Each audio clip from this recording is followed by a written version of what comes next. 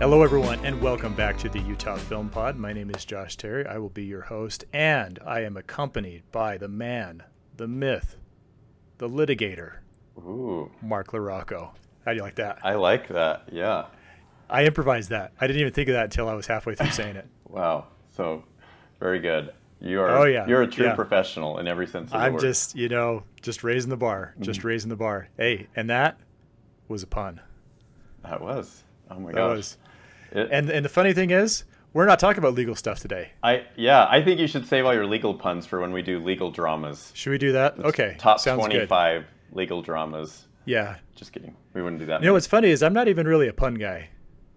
Really? I'm not. I have a couple roommates from USU who could just rip them off right and left. Yeah. I typically don't. So I usually don't think of it until after the fact. My dad and my uncle, his brother, they're both two of the best pun guys I know. I think of a lot of them, but I don't say them, which I've heard violates one of the first rules of puns, is that no matter how bad or horrible you think it is, you're supposed to just say whatever pun pops in your mind. Yeah. And then it also probably weeds out the people who aren't your true friends as well. So. I guess so. There you go. There you go. Yeah, so tonight is not going to be a legal themed episode, which is too bad because, as we were talking before, it sounds like you've had some exciting adventures in the legal field. That's right. This week, but we'll save that for a future episode so I can study up on some of the great legal dramas. In fact, as I'm sitting here thinking about it, I used to show my students 12 Angry Men before we would get into our official kind of like persuasive argument unit where they would have to put together. They're getting started on their final papers now, so yeah. So well, if you sense a disturbance in the force, it's about 20 odd English 2010 students from Weber State who are starting to feel more tense. Yes. Well, I mean, speaking of legal litigation, being in the courtroom is like being in a battle. Oh. Right? It is. There's a segue. It is. It's like look at you. It's wartime, but it's a war of words. It's a war of persuasive arguments, and you're really trying to convince one person. Because in my field of work, it's all bench trials, which is just the judge. It's not jury trials. So we're always trying to convince one person with our arguments and how we present witnesses and exhibits. And it can feel like a battle. I mean, it really can. It's not, obviously, you're never going to die or get physically hurt, but it can be quite emotionally draining. Interesting. Yeah. Yeah. No, I think, now that I'm thinking about it, with you being a lawyer and me being an argument teacher, we could have a really interesting discussion about like legal movies. Yeah, because we got to talk about movies, right? Are we're still legally obligated? Yeah, we are. We've signed the contract. That's right. Did you get a copy of the contract? I still haven't seen mine. It still hasn't come through yet. No, I guess I didn't see it either. Yeah. Oh dear. Oh, anyway. So in the meantime, let's make use of your segue and get on to tonight's real subject, which was inspired by a recent release on our friends at Netflix. There is a new version, I believe there are previous versions of All Quiet on the Western Front, which was a novel. Trying to remember when it was published. I know I've read it because I read it for AP European History as I was a sophomore at Viewmont High School. I'm glad you read it. I didn't know that. It's a 1929 novel by Erich von Remarque, which is... That's okay, yeah. I've never read it. I think I saw saw most of the 1979 version, but I didn't see the 1930 Best Picture winning version. There you go. Yeah, because like I said, I know that it's been made into a movie previously. And I do I think we were talking about this in a previous episode where I couldn't remember whether or not I had read Tale of Two Cities. Okay. And I am 100 pages away from officially saying that I have now. So looking forward to that. Yeah. But we'll look forward to that, Greg. Sorry, that's a Meet the Parents reference. Nice. I do specifically, though, I remember reading All Quiet on the Western Front because that was kind of the centerpiece of that, very first AP class, one of the first classes in high school, and that was a pretty intense course. I want to say, because I want to give credit, being a teacher, I want to give credit to my teacher.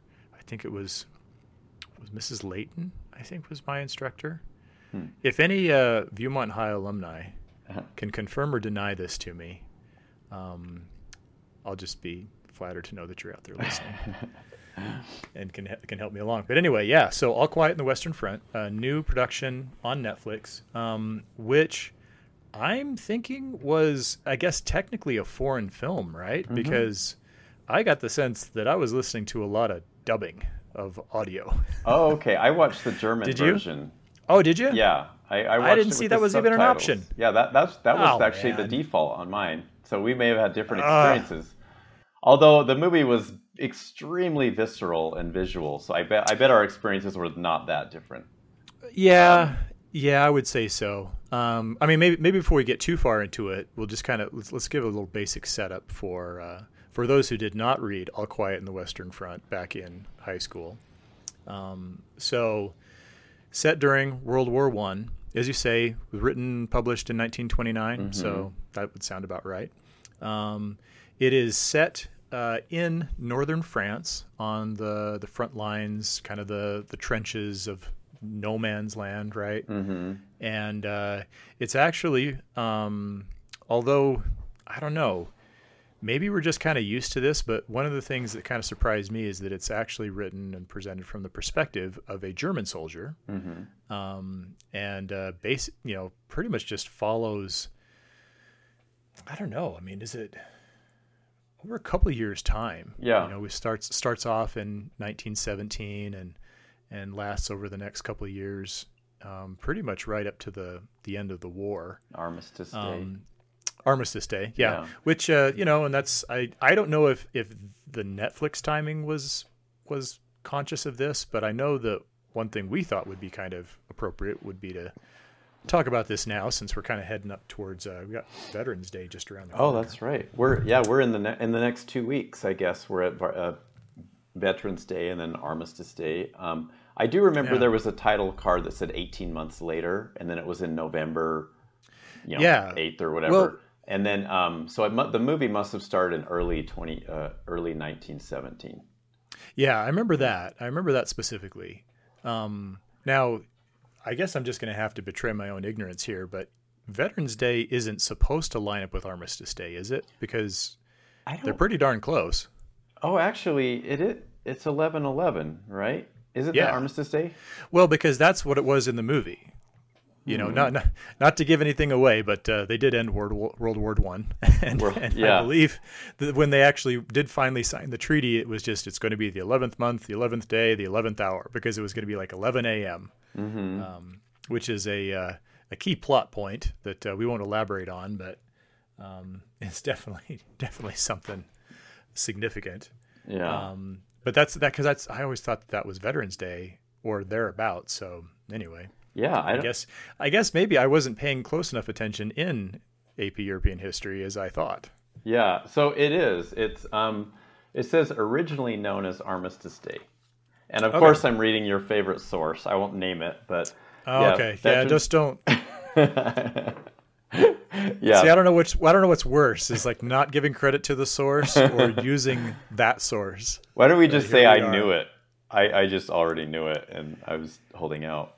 So it should be common knowledge, right? You don't have to cite common knowledge, right? Yeah, and in the legal system we call it judicial notice. Sometimes a judge can just take judicial notice of something without having to present a specific exhibit or something like that. So I'm going to use that all the time. Okay. If I don't feel like defending myself, I'm just going to say I'm gonna declare judicial notice, just like Michael Scott declared bankruptcy. Yeah, you just yell it, and then it happens. I declare judicial notice. My argument is valid. Yep. So anyway, All Quiet on the Western Front follows the experiences of a primary German soldier and some of his immediate friends. His name is Paul. Felix Kammerer is the actor. And he and a few of his friends, we see them signing up, kind of volunteering at the very beginning of the movie, right after some opening action kind of shows an interesting take on kind of the conditions of the war in terms of having to reuse supplies. And, you get kind of an early dose of some of the the violence and how terrible things were in the trenches. But then we follow Paul and his friends as they kind of think that they're riding off into the sunset and just setting off to enjoy the glory of fighting for the motherland. Right. And all of a sudden, reality comes crashing down in the form of shells and bombs and death. And I mean, it's quite, I wouldn't by a long shot call it the most violent war movie I've ever seen, but it's violent enough and terrifying enough that you definitely get a sense that this is not what they signed up for. This is not what they were expecting, and of course things just kind of go from there. So, I mean, there's definitely, there's some time spent on the trenches at the beginning, and then some of the settings kind of change over the course of the film, and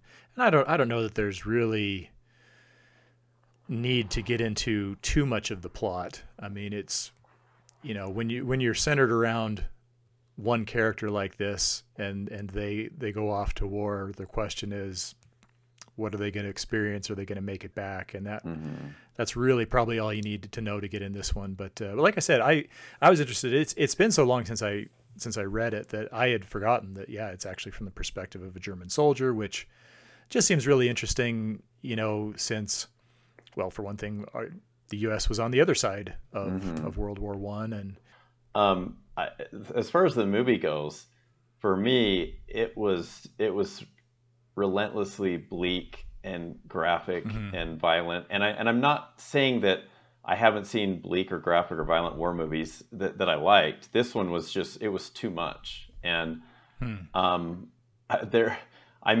was going to write down, for example, all the different ways people got killed. And it wasn't even just that. Oh. I mean, there were people crushed by tanks and people getting shot and stabbed multiple times, in the face, and flame thrown, burned up by flamethrowers. And then some of the killings are slow. And one of the things I noticed is that sometimes you'll watch a movie, and to reduce the impact of a killing, or maybe to get it say an R rating instead of NC-17 or something, or PG-13 instead of R, they'll turn the camera away, right as the bullet hits, or you'll just see say the blood spray, but not the head splattering or whatever, And in this movie, the camera it's almost like torture porn. The camera lingers on some of these deaths, on their faces and their eyes as they're dying, and it was hard to watch.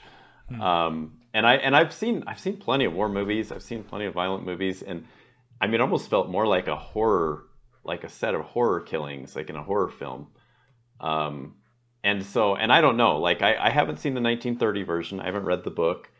I guess I don't remember the 1979 version, although I believe I'm guessing they weren't as graphic. Yeah, I don't think it was. The Ernest Borgnine movie probably wasn't. But probably not. The movie's meant to be that way because it's one of these platoon type of movies where you want to send somebody up to war that's bright-eyed and bushy-tailed and patriotic and, like you said, ready to fight for the fatherland, and then you want to just throw them into just the darkest abyss of human existence and portray all of it on film in an attempt to make really an anti-war film.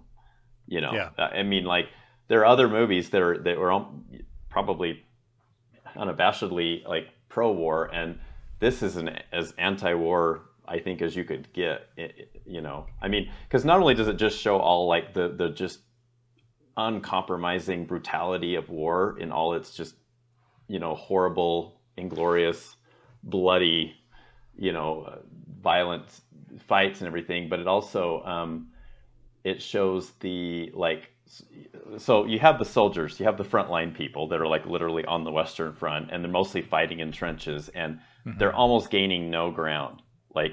I've read a little bit about this, and one of the hardest things about these battles that they show and World War I is, although there were just millions killed, they hardly really didn't change anything. Yeah. And yet the people that are sending them to die they almost don't care. like, even though they're hearing the numbers come in, they're hearing the stats come in about how they're not gaining any ground and they're losing soldiers constantly. It's like, we're still doing it. It almost reminded me of like a Hitler, like where Hitler's just ready to take all of Germany down with him, like right before he commits suicide. And yet this was, pre-Hitler. This is the Kaiser. And so that part was pretty sad, because. Oh yeah.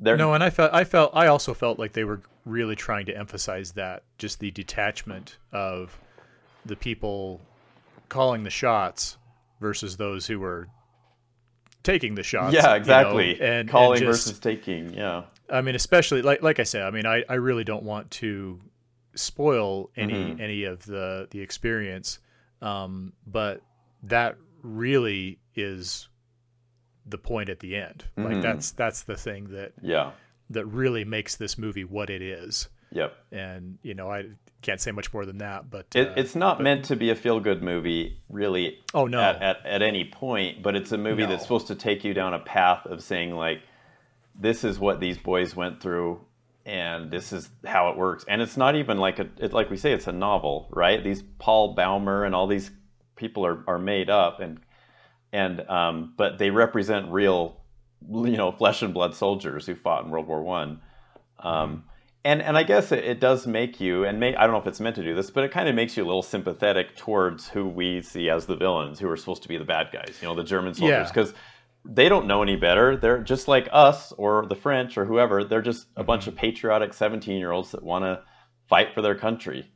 And when I'm watching it, and I knew, I figured it was going to be pretty grisly and gruesome. It was much more than I thought, but like, I could tell that when they're celebrating and exciting, they're almost chanting and singing about marching on to Paris, and they're all happy. I could almost predict. I'm like, ooh, this is going to get real bad for them. Oh yeah. No, like, that that you have that sense through the whole movie, right? Where anytime you sense that there's a light at the end of the tunnel, you know that it's not light at the end of the tunnel. It's something bad's going to be on the way. That is. Yeah, I found that quite relentless. I mean, now I winced. I visibly winced several times in the movie. I turned my head at a few scenes that I knew what was about to happen, and I'm like, are they really going to show it? And I mean, there were some moments that, I don't know if cringe is the right word, but it was extremely, like, that's one reason I don't recommend it, if you can tell, but I think hopefully from our review, when you give people, like, they know whether they would be interested in seeing it or not. Yeah. Like, I do want to see it. Maybe I need to experience the horrors of war without having to, actually be in a war. But there's also another method where people, have you heard of like the Rob Harvilla method of like experiencing horror movies? No. Oh. And I'm just saying this because this is kind of like a horror movie in some ways. Basically, for people that don't want to go through the trauma of an extremely terrifying horror movie, they actually read the plot. It's completely cheating. And I would never review a movie this way, but they actually go on Wikipedia and read the plot summary, because Wikipedia does that, which sometimes I kind of don't like, but I kind of like it because I do that a lot. And they don't do it until the movie's been out a little while. They won't do it like on opening night or whatever. Like, they won't, it's not like a spoiler. But that way, and so maybe if people are really interested in the story, I mean, I would say just read the book. But if people really want to see what they're talking about, but they don't want to like experience all of the kind of gory brutality of this depiction of war, you could read about it. But and I don't doubt that it was this way. Like, I'm not trying to say it's inauthentic or unrealistic at all. Like, I think it probably was. Yeah. It's just a lot to take in.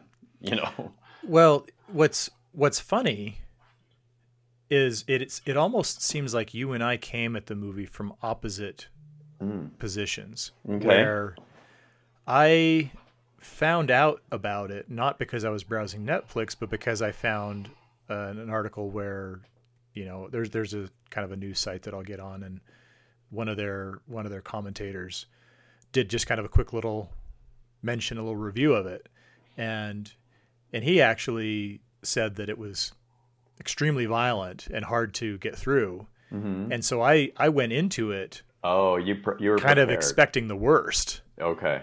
And to me, the worst is Saving Private Ryan. Oh, right? okay. Where you just have people literally getting blown apart and pieces here and there and guts galore and all this. I mean, I don't want to sound too flippant about this, but I went into All Quiet on the Western Front expecting something similar to that.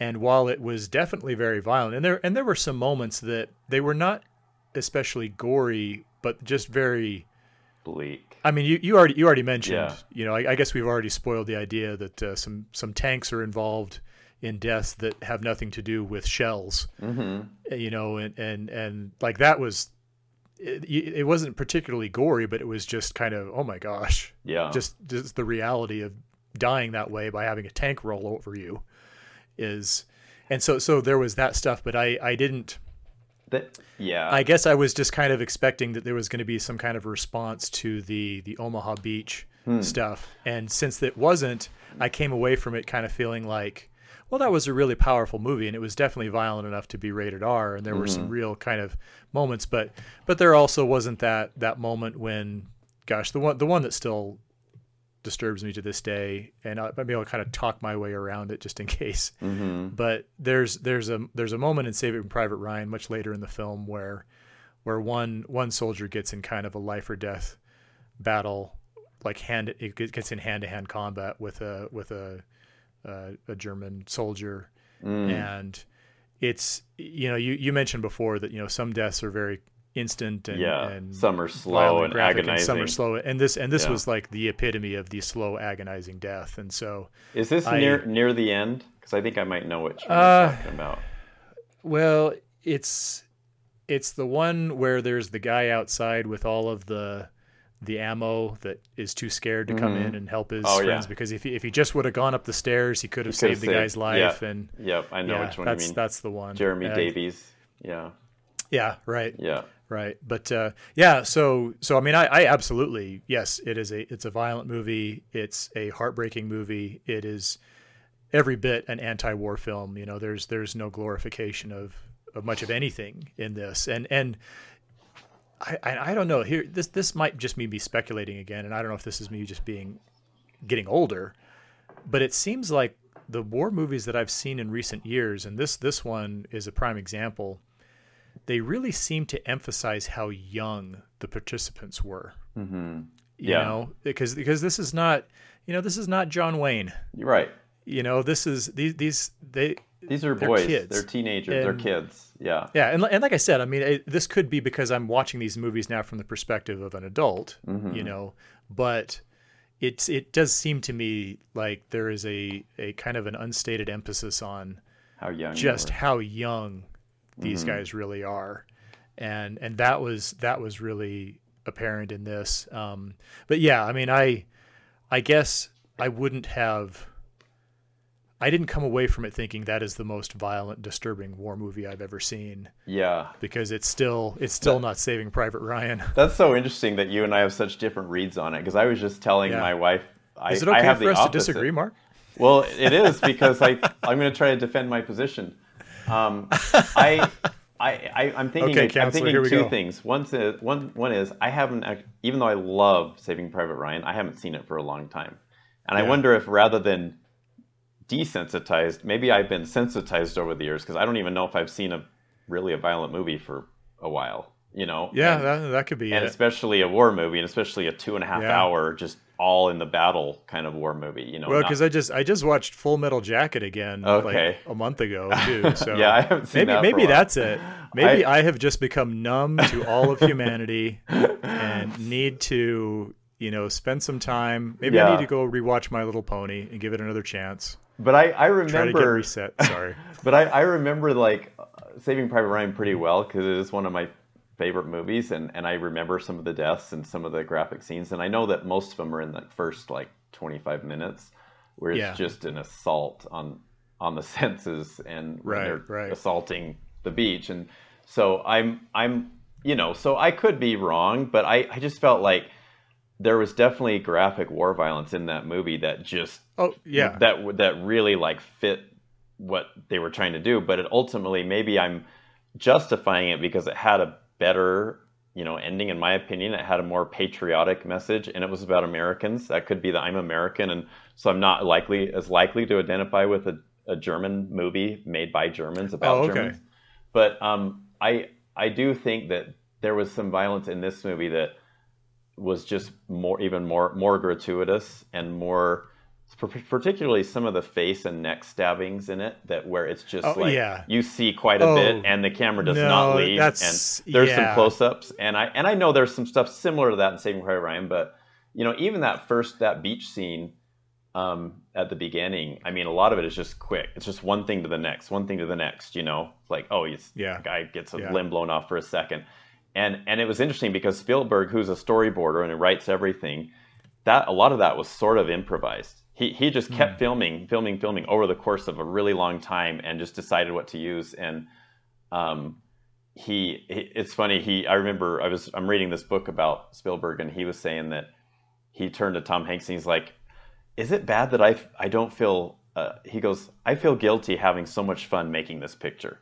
Like, he was having a lot of fun making that movie because Schindler's List was a horrible experience for him, and he said he would like call Robin Williams at night just for a laugh, like just to try to cheer him up, and he had to be away from his family and his kids, and it was just, even though they're both kind of violent war movies or whatever, like he had a lot more fun making Saving Private Ryan, but I kind of wanted to talk about, like, we both agree this is an anti-war film, sounds like. Oh, for sure. Quiet on the Western Front. Yeah. Truffaut, the French film director, he said that it was basically impossible to make an anti-war film because in depicting war and like the heroic actions of war, warriors and soldiers, it automatically valorizes it or glorifies it in a way that even if you're trying to make an anti-war film, it ends up being pro-war, or at least not anti-war. And then Ebert had a response to that when Platoon came out, and he was like, I guess Francois Truffaut has never seen Platoon, because that one is one of these, like, a young soldier goes over to Vietnam. He's not really as excited as, like, say, the soldiers at the beginning of All Quiet on the Western Front, he is not. But like, he experiences just, it's more than just death. It's the bugs and the cold and like seeing and witnessing and being involved in acts of torture and bad soldiers who aren't really good guys around him. Like lots of stuff that just he didn't really expect. And it's pretty much an anti-war film, and it's made by a guy who hated the Vietnam War, Oliver Stone, who was involved in it. So, I think it is possible to make an anti-war film. I would disagree with Truffaut. Well, here's my take on that, because I do think that's a very insightful comment and an insightful thought. It seems to me like you can still be anti-war while championing the best of humanity. I don't know. I'm trying to think of, I think you can still depict bravery. You can be heroic, right? Right. Like you can still. I think that the one thing that a lot of these movies do is they showcase how the human spirit can respond to just awful circumstances and do, like I said, I mean, it's not that it glorifies the war, but it has a way of bringing out the best in some people and the worst, right? And so it seems like the question then is this movie emphasizing one or the other? Because Platoon absolutely is very, very focused on emphasizing the absolute worst of, it's kind of almost like a Lord of the Flies type thing where, we send them over into this place and kind of give them free reign and they just go crazy. And so, because I mean, I'm thinking of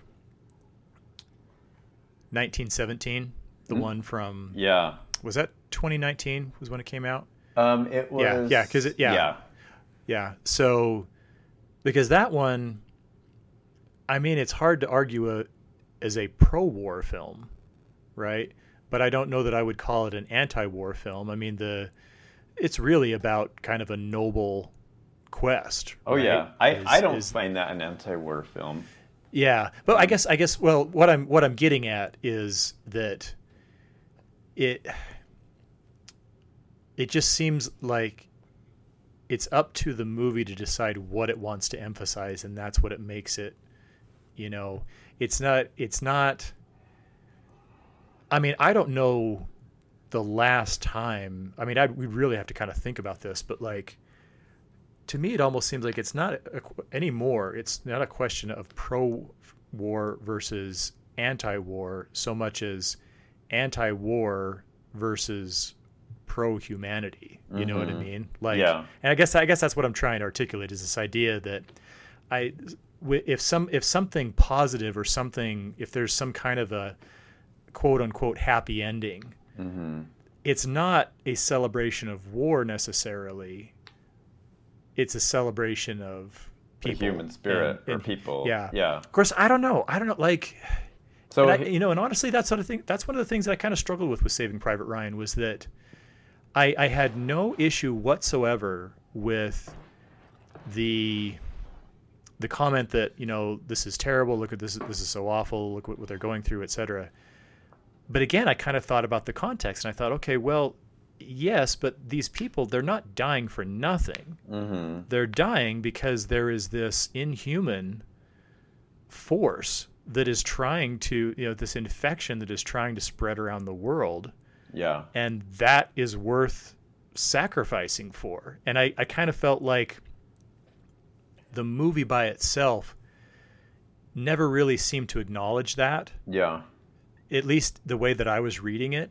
And so I don't know. So it's not necessarily the glorification of war, but I mean, war is absolutely justified in certain cases. I don't think you can argue against that. Yeah. You can argue against it, but I don't. Well, I think agree. You know what I mean? That's probably one way to look at it. Like if you're depicting a war on screen that is for a good cause, let's say to stop the spread of Nazism and to save the Jews, well, then it would kind of be hard to make an anti-war film maybe about that, especially if you're depicting it from the Allied side, right? But so many Vietnam wars, and many people felt we should have never got involved in that in the first place. Yeah. They're more likely to be anti-war movies because they're just anti-Vietnam War. So they're not trying to present it as a good thing. And there's still heroes and people who sacrifice for others.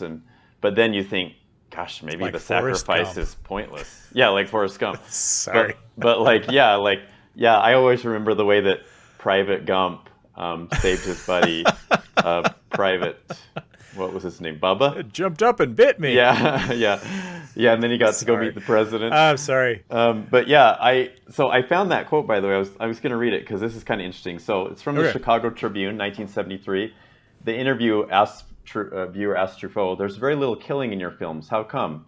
Truffaut says, "I find that violence is very ambiguous in movies. For example, some films claim to be anti-war, but I don't think I've really seen an anti-war film. Every film about war ends up being pro-war." And the interviewer says, "Even a film like Kubrick's Paths of Glory or his Dr. Strangelove, yes, I think Kubrick likes violence very much." And then the interviewer says, "I have thought about Truffaut's point for the last 2 weeks, and only now am I beginning to understand and agree with him. In Paths of Glory, which so many people consider the strongest anti-war film ever made, the film doesn't so much condemn war as the French government that thought it necessary to sacrifice its soldiers. War isn't hell, it's just the men who run them are frequently hellish. And every war film, just like every war, has its heroes, and that too seems to cut across any anti-war sentiment. As Truffaut said, it makes violence ambiguous." So I kind of like that quote for a couple of reasons. One is it points out that war is run by men, always and forever. And sometimes the men who run the war, that are in charge of sending people to die, are doing it for maybe not very good motives, maybe the wrong reasons, and maybe with little regard for the lives that are being sacrificed. I'm not saying that happens all the time, but I'm sure it does happen quite a bit. And then the other thing is that there are heroes. even in All Quiet on the Western Front, you know, like there are good guys. It's not just a movie full of antagonists, you know, like, oh, who am I going to cheer for? Like there are good people, and there's people you really feel for and you sympathize with, and maybe that's what made the violence even harder for me, because so much of it you're seeing through the eyes of this main Paul Baumer character, and you're just feeling sorrier and sorrier for him, and like, how long does this have to go on? You know, it's getting worse and worse, and his eyes, I love the way there's quite a few scenes of eyes that are just full of like, you can actually see people's innocence just being ripped from them, like just the way that the filmmaker depicts their eyes, because it, like I said, it starts out so optimistic, and then it just you know, it gets rough from there. But yeah, there's definitely heroes, and there were light moments. I mean, it wasn't just constant, you know. There's some light moments, and some moments where it looks like things are going to be better, or they find a bunch of food, and you know, they can have a meal and eat. But yeah, mostly it was relentlessly bleak for me. Yeah, no, and I agree. I mean, it was. I mean, and maybe that's definitely. I wish I remembered more about the book, honestly, because the one thing I feel like I can't do is give an comparison in terms of how faithful it was to the original material, because my sophomore year of high school was a lot farther back than I care to admit. Yeah. One thing that I do know of the book that's not in the movie is how some of the soldiers struggle with post-war life, or when they're in civilian life. And it didn't really seem to be in the movie. I mean, it was mostly all battles or between battles, you know, kind of. No, it was very in the moment. Yeah, and then in the moment. And see, well, that's one of the things I was asking, was I was trying to remember, you know, did the book just follow Paul the whole time, or was it kind of toggling back and forth with the treaty negotiations? You know, because I mean, that's the only place where I saw a familiar actor. Daniel Bruhl. Yeah, Daniel Bruhl. Yeah. Who plays one of the representatives who's basically have to decide whether to sign the armistice. The armistice. Yeah, and it just felt like a surrender, and I guess it basically was. You know, it was a surrender to the French. But yeah. No, it was. I mean, I would definitely call it a good movie. I don't think that it would rank in my. It's always such a weird term to use for this kind of thing. Like, do I say I have a favorite war movie? Because just like you say, I mean, kind of given the nature of the content and all that, do you want to say this is a favorite experience, or you know? And I don't feel, you know, I don't feel fluent and authoritative enough to say, oh, this is like the best war movie, right? I mean, I still feel like I'm kind of coming down to my opinion confined by the you know, the limits of my experience and what I've seen, but one way or the other, I wouldn't rank this one on any of my top lists. I wouldn't either, you know, but I mean, the filming like was great. Like, I thought the picture, the cinematography, and the scenes just were awesome. And some of the overhead shots of like the battlefield, it's just like there's smoke rising everywhere, and there's bodies, and you'll see one person like crawling out of a pond. And I mean, there was a lot of the production values I thought it was very high. Well, I mean, you can see where Tolkien was inspired to come up with Mordor, right? I mean, wasn't World War I a big part of the inspiration for the Lord of the Rings? I didn't know that. Wow. I think so. Maybe don't quote me. Okay. But that does, because I want to say that that inspired a lot of it, and then he wrote it during the Second World War when he was writing to his son. Like that portions of the books were actually sent to his son in kind of serial form. Yeah. But anyway, that could be. I might have got that off Wikipedia, and so really can't take it too seriously. So well, yeah. I mean, remember Wikipedia also Their source. Now you're going to defend Wikipedia. Come on. Okay, let's go. Let's move on. Come on. So now you've already brought up Saving Private Ryan. Talked about Platoon. Any others that this one? I have a lot you think of, or well, yeah. I mean, I have a lot of war movies that I liked that I do enjoy and would watch again. And, this, like I said, this isn't one of them. All Quiet on the Western Front. Yeah. But so if you wouldn't recommend All Quiet on the Western Front as one of your primary war movie recommendations, what would you recommend? Okay, so it sounds like we have a disagreement on this, but Saving Private Ryan for sure. I love that movie. Oh, and I don't dislike Saving Private Ryan. Oh, okay. You like that movie? Is that one of your favorites among war movies? No, but you like it? No. Okay. Because you're wrong there. You're wrong to rank it so high. Yeah, wherever you have it ranked, it's definitely too low, and that's pretty much objectively true. But I like it, and I'm a Spielberg fan. I'm a Tom Hanks fan. I mean, them working together, and then they actually started a pretty cool professional partnership. So it wasn't Vin Diesel that won you over to that movie? Was Vin Diesel? I'm pretty sure he was in that. He had a small role, right? There were a lot of guys in that movie. Oh yeah, there was a Danson lot of Giamatti and apparently Matt Damon. So have you heard that? That?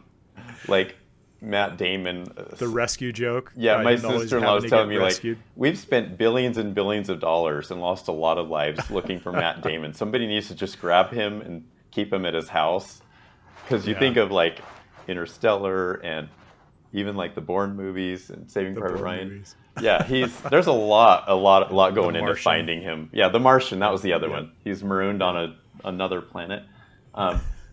Anyway, so again, Matt, again. Yeah, he should do a Nick Cage style movie like that, where he plays himself and he gets like lost. The unbearable weight of massive talent. Yeah, like he could be in the sequel. It could just be called like Lost Again or Finding Matt Damon. But anyway, I just thought it was great, and it does like I don't know, it's. Veterans that have seen that movie, like World War II vets that saw that movie in the late 90s, said it was like the closest thing that they ever experienced to being in the battle, being at World War II. And so, yeah, that's one that I would rank pretty highly. 1917 you mentioned, that was really good. Yeah. I thought it was such a creative, unique way to film, where you just try to do an unbroken shot. In a way, it sort of felt like a little bit video game-ish, a little bit more like a concept than a movie, maybe for a little bit of it. But I still got into it. But it also seemed like a justified use of the concept, right? Yeah, because you're following there have been plenty of movies that have followed the whole unbroken shot thing. Yeah. But here it almost seemed like, okay, well, you could still argue this is a little gimmicky, but it seems more justified because the whole idea is let's follow this one troop. I mean, maybe we should say this for those who haven't, because I think there are probably a lot of people who haven't seen 1917. It's not. I don't think it's quite as well traveled as some of these others, but I mean, you're basically following one soldier as he's trying to make his way. Again, World War I, he's trying to contact some regiment before they mount an assault. Yeah, to warn them that they're being planned for, and so you're basically following them over the course of about 24 hours. Yeah, I don't remember how long, but yeah, and it is, and they shoot the whole movie as if it's one unbroken shot for 2 hours. Yeah, no, that was a good one.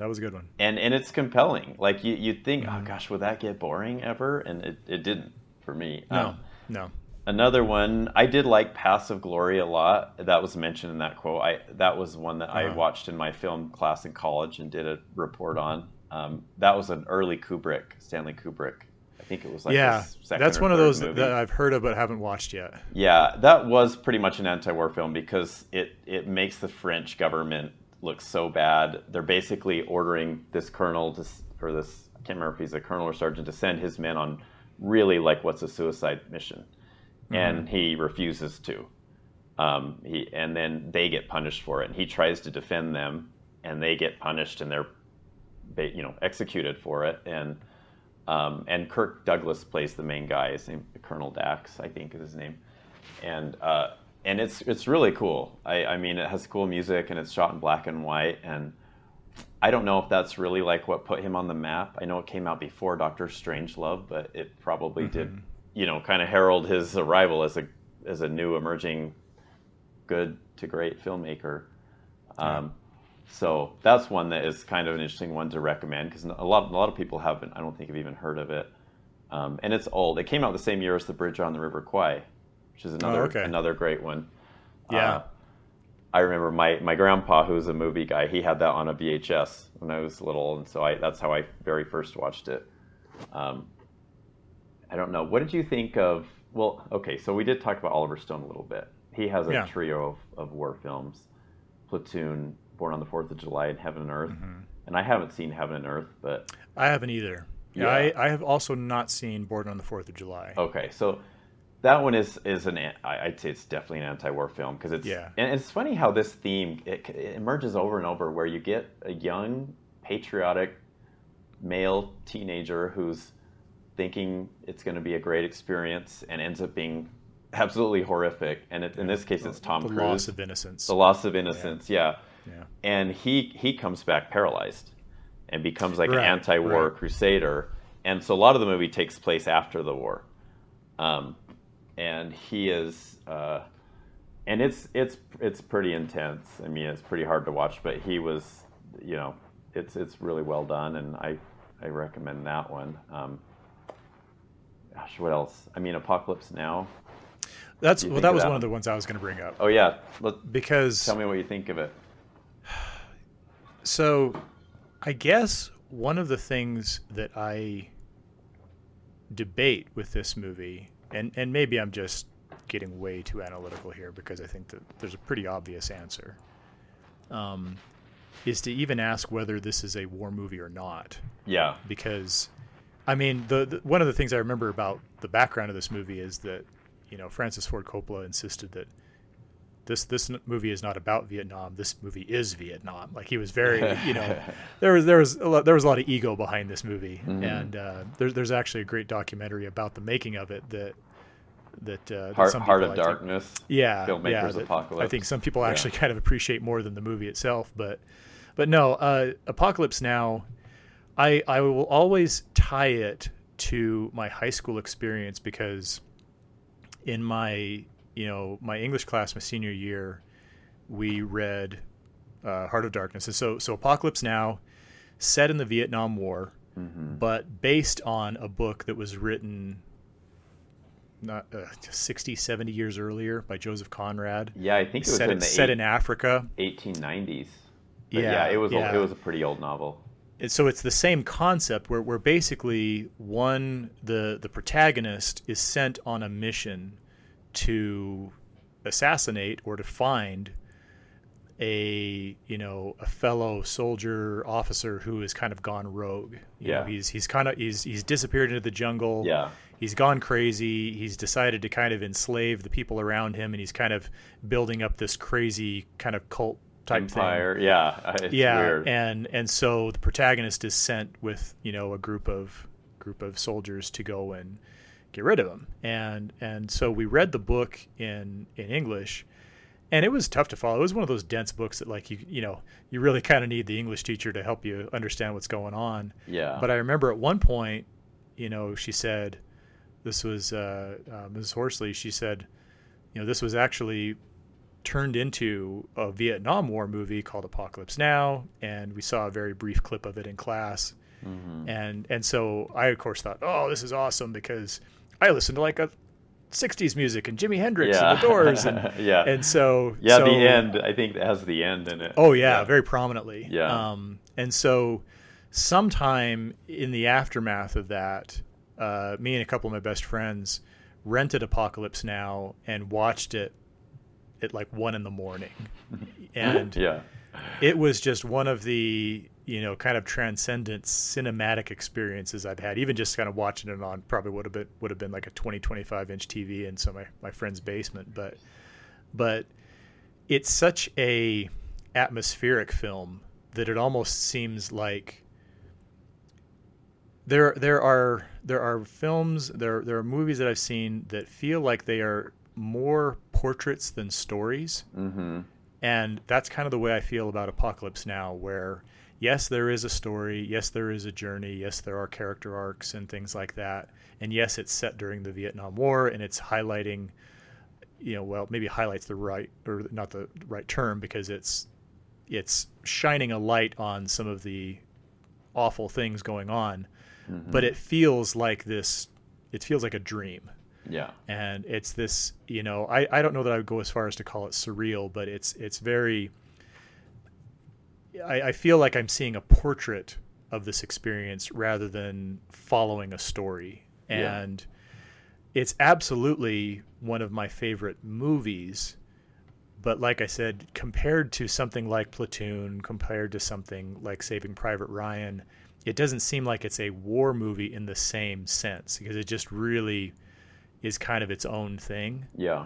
And so that's where kind of the ambiguity comes in. But again, like I say, the simple answer is it's mm-hmm. a war movie. It's really, it's one of the first ones that comes to mind when you think about Vietnam. Mm-hmm. I don't know that I would go as far as to say it is Vietnam, right? Right. But if you can handle it, because it's definitely one of the more intense ones, and not even necessarily, I mean, it's kind of graphic in a different way, I guess, if that makes sense. Like where Saving Private Ryan, you're seeing people get shot up and different things like that. There's something a lot more kind of primitive and kind of, because the movie is not necessarily about war. It's about trying to get inside the dark places of the human soul. And so it plays out differently, but I don't know. Yeah. Maybe it's interesting. I know, because it's basically Heart of Darkness in the Vietnam War. The Vietnam War is more the setting or the backdrop, but it's telling the Heart of Darkness story. Right. And it really isn't about like Vietnam War battles or strategy or why they're in the Vietnam War. I mean, it is the Heart of Darkness story. So, but I think it's probably a war movie. I mean, it's hard to say it's not. I mean, some people will try to say like Life is Beautiful or whatever. I just don't really consider that a war movie. Yeah. Well, and same Jojo with Rabbit. Yeah, that's one of the things I was thinking about. Was okay, well, these are movies that are set during a war, right? And they are, the war is the context for this story, But do you define a war movie as it involves soldiers in battle dealing with that experience, or could this be, like the because Great Escape? I was just gonna say, like that was one of the ones I was going to recommend because this kind of fits a different. It's The Great Escape is far from an anti-war movie. Yeah. I don't know that it's necessarily celebrating war, but it's this, it's from a different time. There's a very different perspective on it. It's, a war it's a fun movie. It's a fun movie. Yeah. It's not even really, it's not violent. And it's not. I mean, it has some very powerful moments. It does, and it's not a happy-go-lucky movie. Yeah. There's some kind of classic big screen heroism with Steve McQueen and things like that. But it also has some kind of harsh realities that, though they're not played out as graphically as they might have if the movie was made 10, 15 years later, it's still a moving film, but it's like a prisoner of war movie, like a camp, but it's not really a war movie. It has, I mean, even like I guess Unbroken kind of is a prisoner of war movie. Oh yeah, Even Bridge Over the River Kwai, it's really self-contained. Like some of these movies, I mean, I guess it depends on how you want to define it, because when I'm thinking war movie, I just keep thinking like, okay, a bunch of soldiers working together in a battle, sent out on a mission to do this, and so I mean, there's a lot of movies that have a little bit of war in them, or a backdrop of war, or take place during World War II, or during the Vietnam War. Because that might eliminate the third one that I was go ahead, going to emphasize, because The Deer Hunter is I mean, so much of that film takes place here in the United States, and I want to say Pennsylvania. That's right. There in that area, and rather, I mean, even infamously, I think that like the wedding scene is. It's kind of the joke is that it just takes forever because this wedding just keeps going and going and going. But I know you kind of think that Michael Cimino was like, well, Coppola did it with The Godfather, just a really long wedding scene, but it's actually longer. I'm going to triple it. Yeah, it's way longer than Deer Hunter. No, but I mean, and honestly, I think that Deer Hunter is a lot more unfamiliar to people. I don't get the sense that people are, know it as well. It's basically, once again, it's the story of a group of friends who go off to war together, and several of them wind up in a POW camp in Vietnam, and in the aftermath of that, their lives take very different directions. Robert De Niro, his character, is probably the most kind of grounded of all of them, who's kind of, he's that character that we see the movie through his eyes.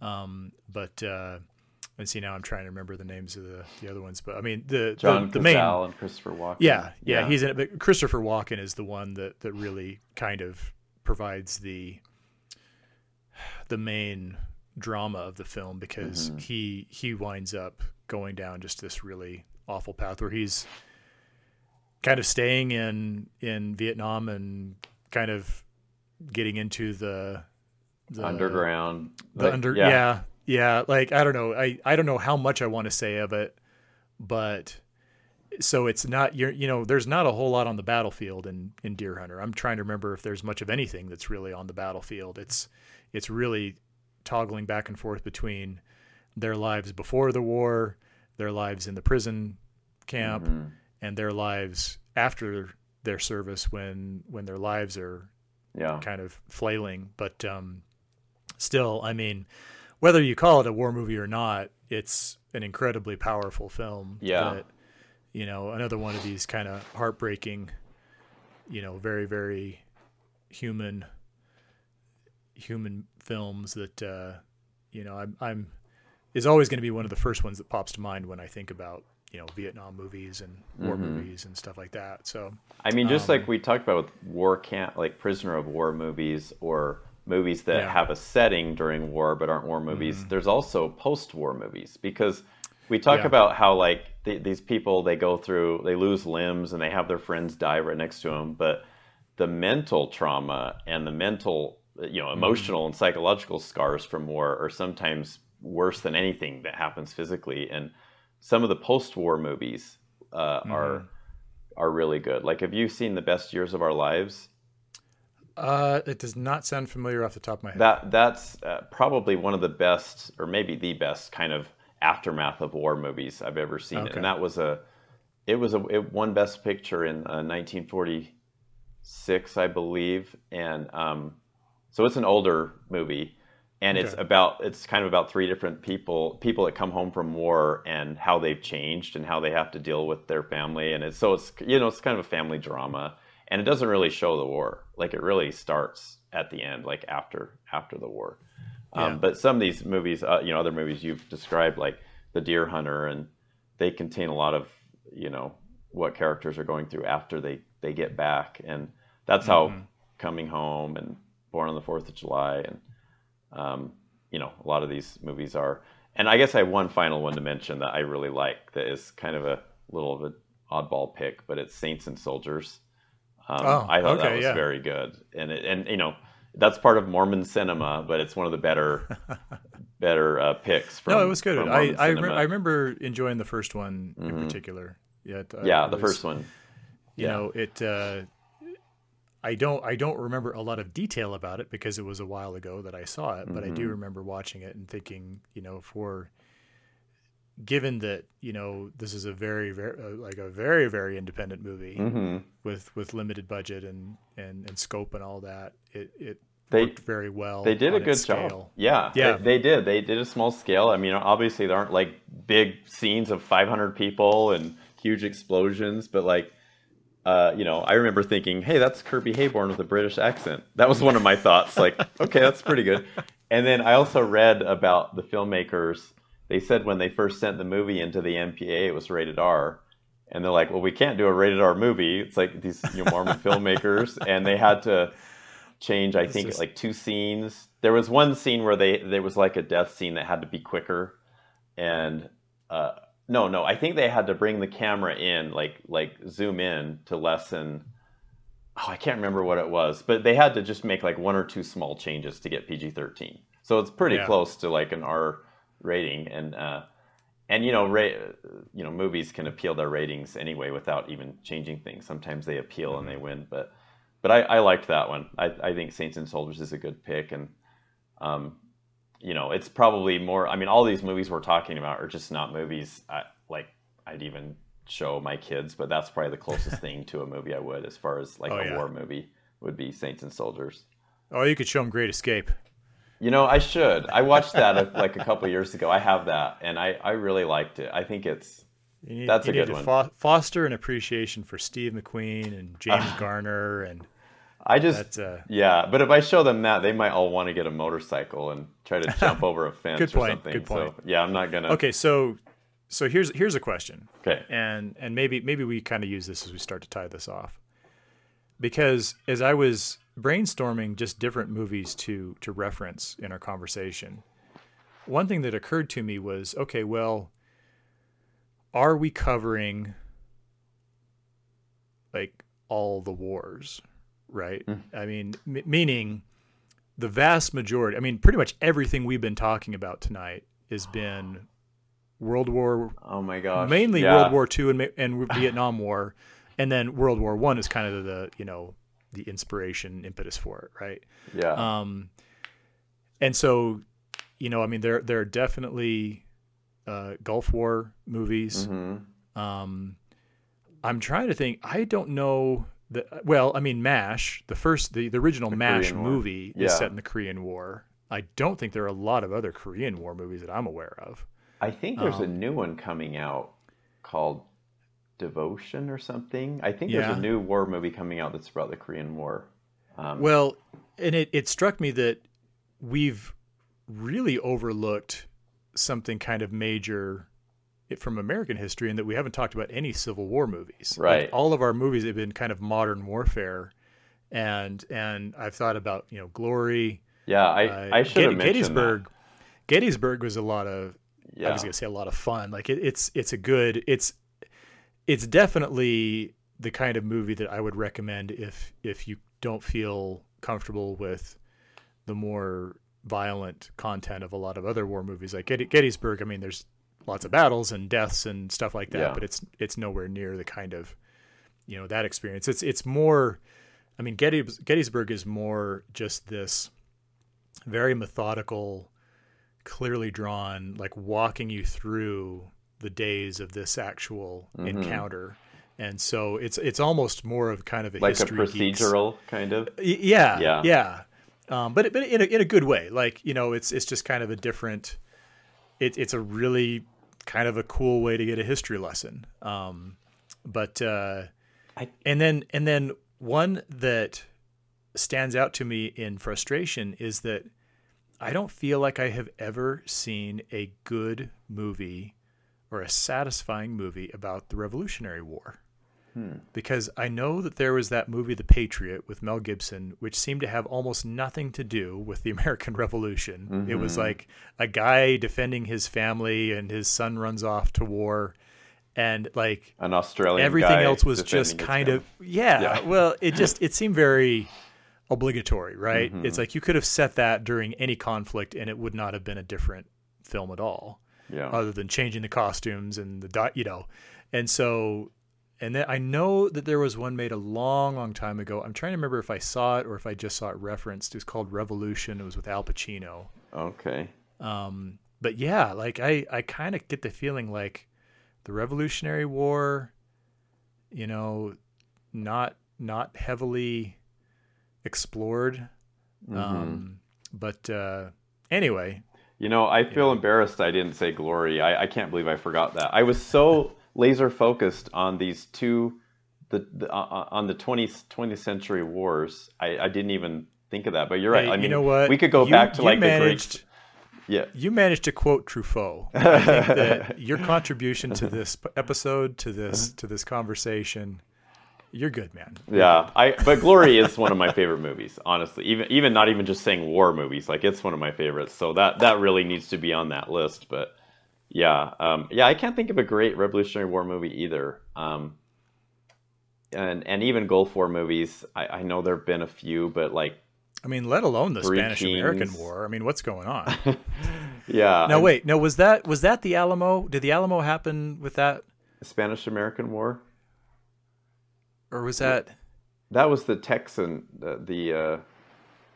well, I don't know. See, here's so you're putting me on the spot, ignorance. but yeah, Yeah. Open up that Wikipedia page, Mark. No, it's so you don't remember the Alamo, is what you're saying? I remember the Alamo. I don't remember its context. I remember Santa Anna. I remember Dennis Quaid. The Texas Revolution, 1836. 1836. Yeah, if I remember I was thinking right. It was happening a lot later. Yeah, if I remember correctly, it was from February 23rd to March 6th of 1836. Okay. I remember Billy Bob Thornton saying, "I'm a screamer." Okay, I don't remember that. He played Daniel Boone. Uh-huh. And so spoiler alert for those, who everybody died at the Alamo, right? Like nobody Don't lived. ruin it. Which is I guess, part of the reason we're supposed to remember it is because it was such a, but yeah, and so Billy Bob Thornton played Daniel Boone, and he's caught at the end of the movie, and they're getting ready to execute him, and he's like, "I'm warning you, I'm a screamer." Oh my gosh. That's one of the. In fact, I want to say that I reviewed that for the Statesman. I think that was one of the reviews I wrote for up at Utah State. So okay. So now I'm just hurt that you don't remember that, because apparently my review did not sink deeply into your soul. I don't remember that. I'll have to look that up. Yeah. So you just are anti 19th century. It's like that was so long ago. I just really, I can't believe I forgot Glory, but there's some good movies from that time, and I keep going back to World War II and Vietnam, though. For me, those are the big ones. And 1917 is the best movie I've ever seen about World War One.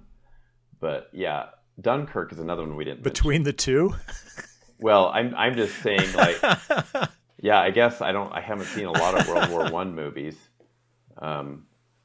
There's so many movies it seems like World War II has just yielded tons and tons of movies. That and Vietnam are far and away. Right. Because many of the people making those movies for example, Spielberg said he made Saving Private Ryan for his dad and his dad's generation. Mm-hmm. He said that over and over, like that was just such an important, like a gift to them, Yeah. And he wouldn't know anybody in World War One. None of the filmmakers alive today, and so I don't know. Maybe if we were around in the 50s and 40s, we'd be seeing, there would be a lot of World War One movies that have just fallen by the wayside. Probably. Okay. All right. So I got an exit question for us now. Okay. So this is going to cap things off. So putting you on the spot, can you think? And maybe this is something we've discussed already today. Can you name a war movie that you have not seen that you intend to see? That's on your to see list and you just haven't gotten to it yet, or maybe in the course of the conversation thought, I should spend the 4 hours watching Gettysburg. Oh, I don't think I've seen Gettysburg. I don't know if I intend to see that. Is this one of your favorites?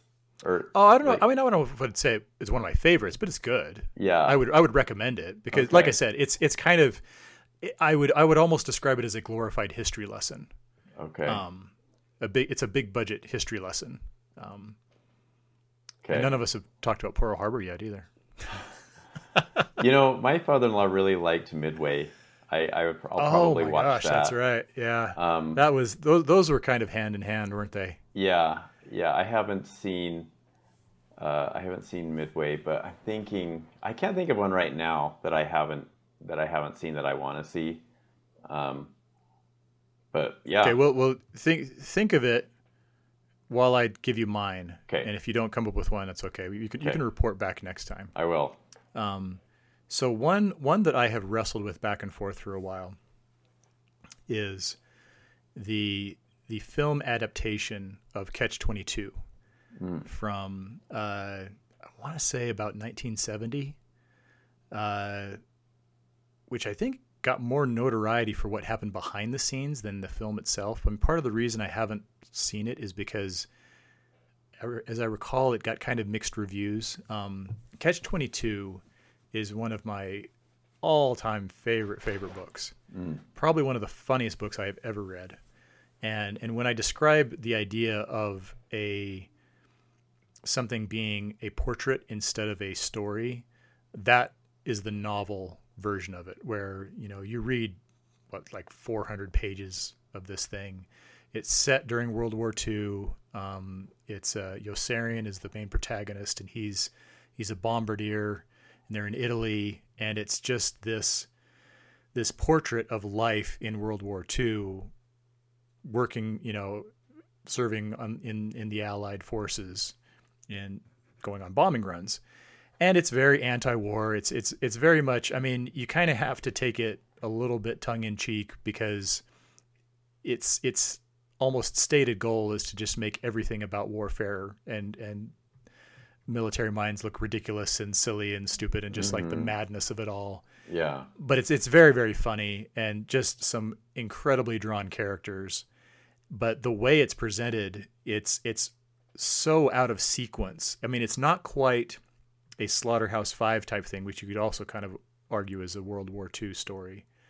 But there's so much kind of things happening simultaneously that it begins to feel like this just present portrait of this life. And which, when I describe it like that, makes it kind of understandable that a movie is going to be a real tough accomplishment. And that's in fact, I think George Clooney just put out another version of it recently, and I haven't seen that one either. Yeah, I've heard that none of the movie versions have been really great compared to the book.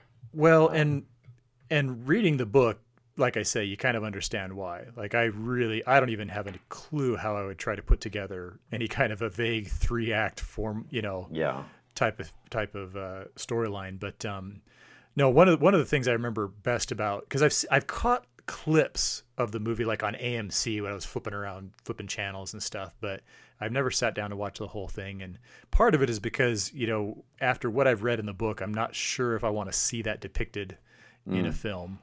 But one of the things I do remember about the movie is that it was one of the main wedges in the relationship between Paul Simon and Art Garfunkel, because Art Garfunkel decided he wanted to be an actor, and he got a role in Catch-22, and so he was off filming when Paul Simon wanted to be recording, and there's a reference to it in, I'm trying to remember which song it was.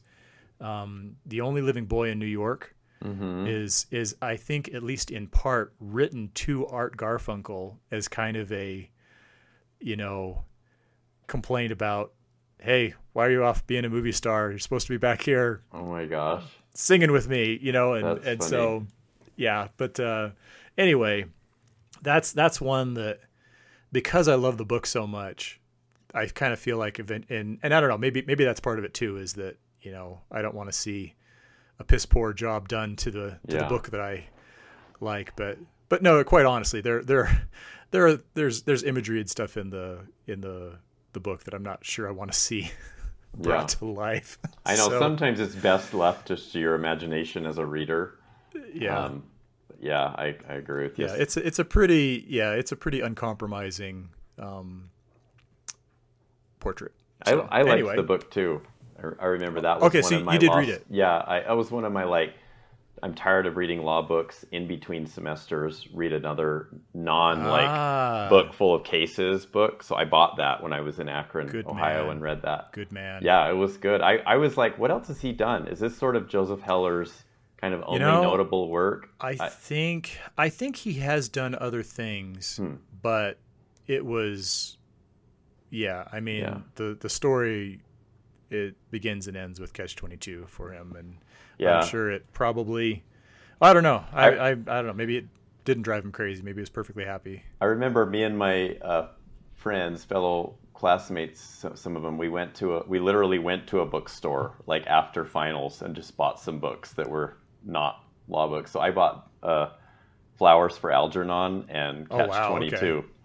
I don't remember what they bought. I think there was a book called Ella Minnow P. I don't know what it was about, but it was the name Ella, middle name Minnow, last name P. But yeah, it was, sometimes you just need a break from that. Sure. And maybe sometimes you need a break from like war movies and you need to watch a comedy or a Christmas movie or something. I mean, who knows? Maybe we should lighten things up next week. Is that what you're saying? Yeah. Sounds good. With some legal dramas. Is this when we're going to get into the Well, so or maybe we'll get back into Marvel.